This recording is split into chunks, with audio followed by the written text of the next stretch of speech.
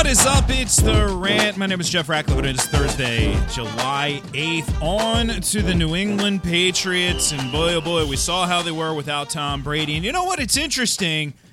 I mean, it wasn't good, but they were still 7-9 last year, so it wasn't absolutely terrible.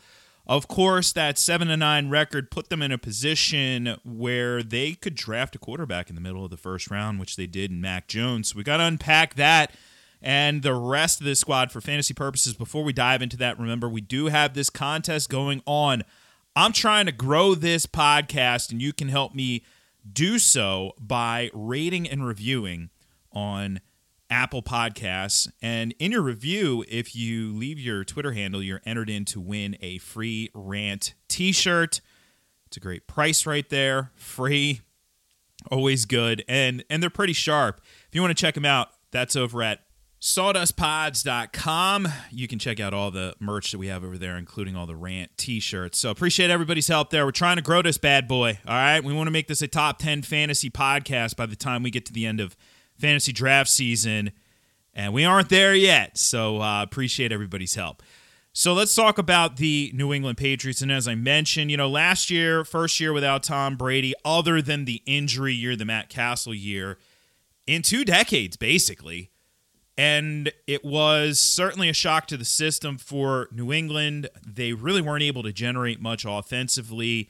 Outside of Cam Newton running the football, I mean, he was really effective running the football. That was about it, though. But they still were decent enough to hang in there, win 7 games. So you can't ever really count this team out. But when we look forward to this year, we do have a big question. Does this team make it through the entire year with Cam Newton under center? He's obviously a bridge quarterback. He's signed on a 1-year deal. And they spent a first-round pick on a quarterback, which is something we just don't see from New England. I mean, over the last 2 decades for obvious reasons. So Newton's days are numbered in this offense. However, we do have an interesting wrinkle here because this team is not going to look the same with Mac Jones under center as they will with Cam Newton under center. Right? Cam Newton is going to run the football a bunch. Last year, in 15 games played, he had 137 rushing attempts, 12 rushing scores. This dude was still the number 15 fantasy quarterback on the season. That's with 8 passing touchdowns and 9 interceptions. Still, with his legs, he can generate fantasy points. Jones won't run a ton.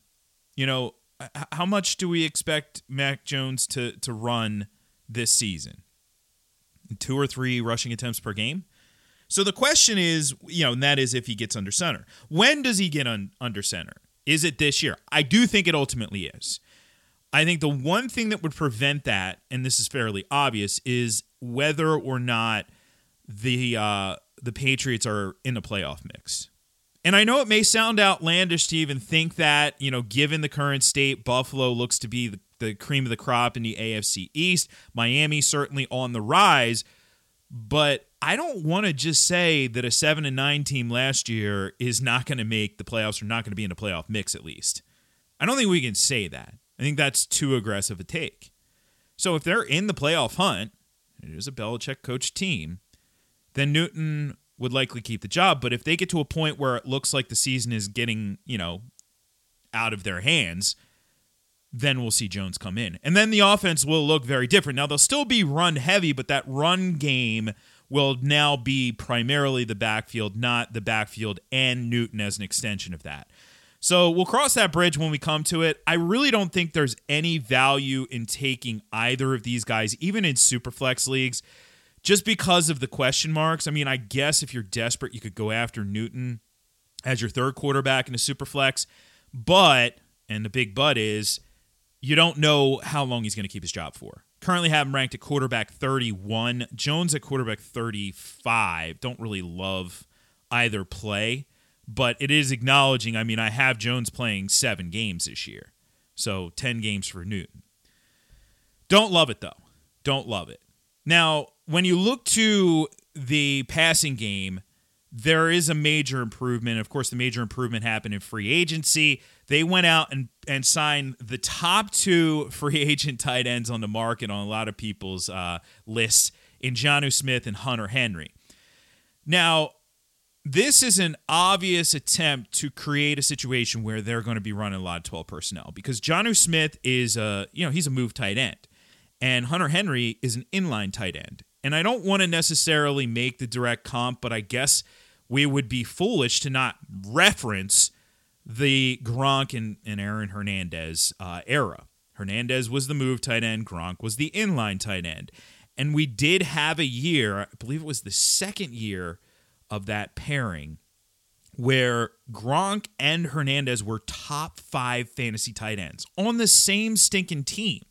So we certainly can't rule out these guys being the number 1 and number 2 targets on this offense. I don't quite have it there right now, but I have the targets fairly evenly distributed among these guys and then Jakobi Meyers and Nelson Agholor. The problem is Newton's not going to throw a lot. So it's almost like we need Jones to come in for them to see more balls coming their way, but I don't want to bank on that either. I also don't want to bank on one or the other seeing more targets. I have it basically split down the middle, which puts both of these guys outside of the tight end ones, and that's unfortunate because I really like both of them, and I wish they would have landed somewhere else. But for now, I think we're almost in wait-and-see mode.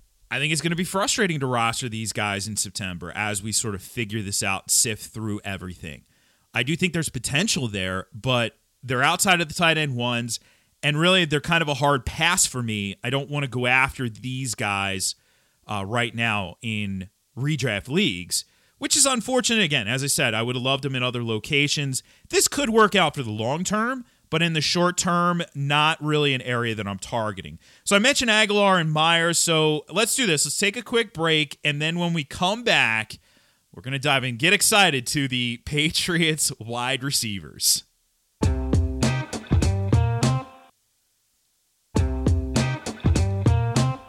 I don't think it's unfair to say that New England's wide receivers last year were among the league's worst. It was one of the most uninspiring groups, especially with Julian Edelman injured. And he was already way on the wrong side of 30, obviously retiring here. And I don't care what Gronk says. Gronk said there's a 69% chance that I think it's that he stays retired, whatever. I don't see Julian Edelman coming back. You know, he's up there in age. The injuries start to mount up, and usually you don't have a revitalization at that point at wide receiver. Gronk coming back, that's a different story at tight end, and I know people would point to that, but he plays a different position. So either way, he's not going to come back, and really what we're looking at here is you have Jakobi Meyers coming back from last year. The team goes out, they sign Nelson Agholor, or as my friends in Philadelphia call him, Nelson Agholor, and bring in Kendrick Bourne as well. N'Keal Harry is technically still on the roster, but him and his camp have requested a trade, so I would expect that to happen at some point. I don't know what they're going to get for him.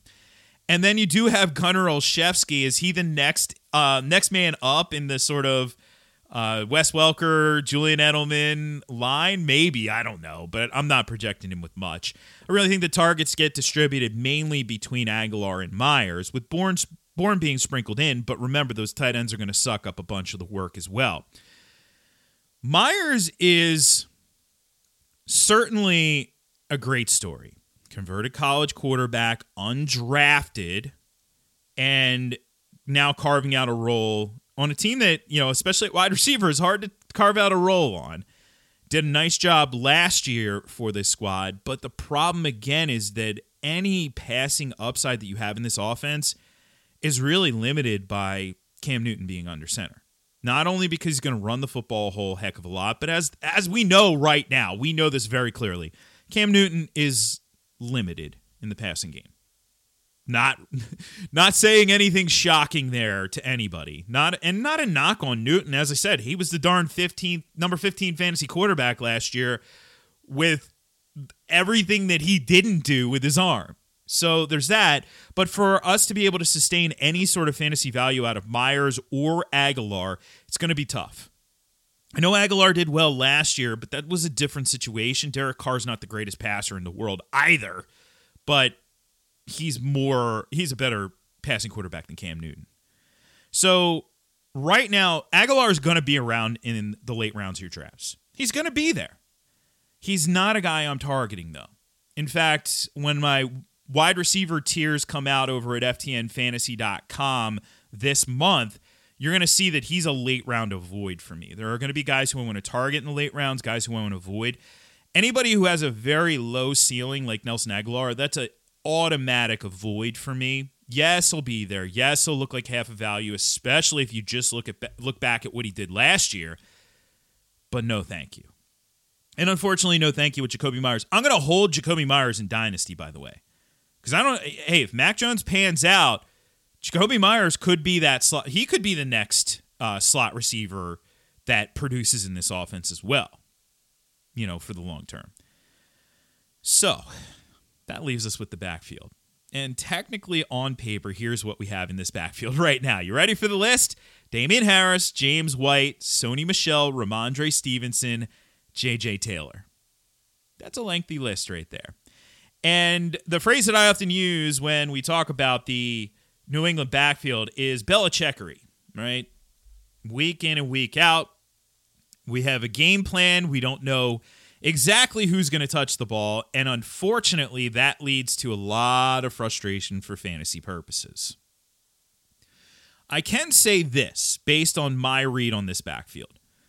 James White's going to be the passing down back. Oh, wow, shocking, right? Actually, I have him with 51 catches, which is a pretty solid number projection-wise. But we also know from James White's career that he is really only a pass-catching back. He is going to carry the ball, 2, maybe 3 times a game?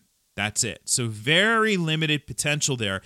And, it's interesting. So when you don't have those carries and you're really just a PPR type guy, you introduce a lot of weekly volatility to the equation. So I don't like James White for fantasy purposes this year, especially, his age and all that.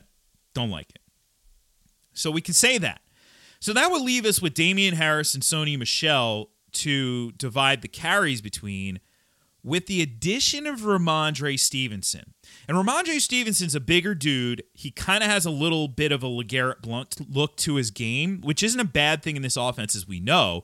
And they did draft him. This is not a UDFA, so they did draft him, so that's something we need to account for as well.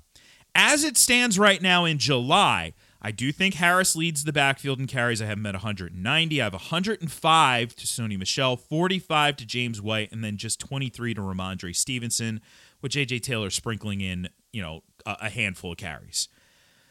It would not shock me if we're in late August and all the buzz is Rhamondre Stevenson is going to be the lead back. Now, I'm not predicting that now, and I'm not saying run out and, draft him in the first round of your rookie drafts.